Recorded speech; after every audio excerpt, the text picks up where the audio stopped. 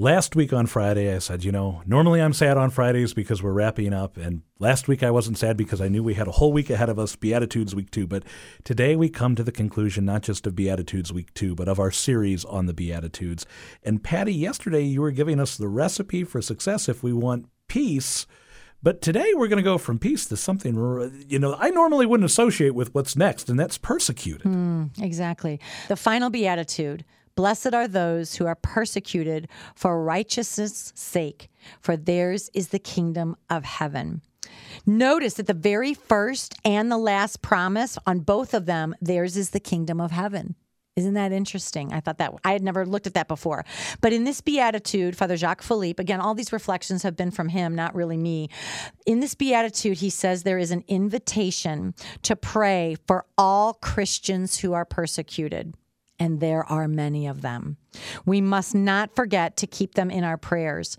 He said this is also an invitation to accept wholeheartedly the struggle that is part of the Christian life, to take up our part of suffering for the sake of the gospel. If we are faithful to Jesus and his gospel, we will sometimes be judged and despised by the world. We know that.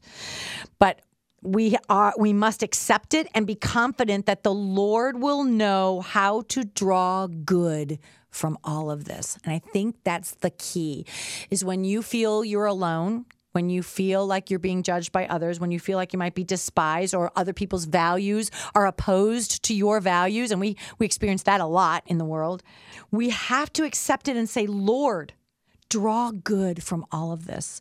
Help me to accept this. Help me to be a peacemaker and show love, trust, compassion to even those who are persecuting us in a small way. And again, our persecutions don't even compare to those throughout the world that are truly being persecuted for their faith.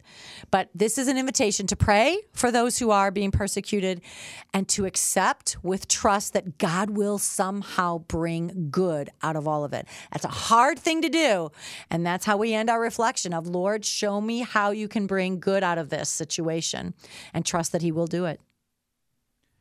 8 points that we have to keep in mind throughout our lives. The Beatitudes: poor, mourn, meek, hunger and thirst, merciful, pure, peacemakers, persecuted. I don't know about you, but I know I'm going to want to come back to these, and I'm so grateful that we have the Daily Dose of Encouragement podcast, because each one of these 8 is a reminder I will need throughout life. Patty, thank you for 2 wonderful weeks talking about the Beatitudes.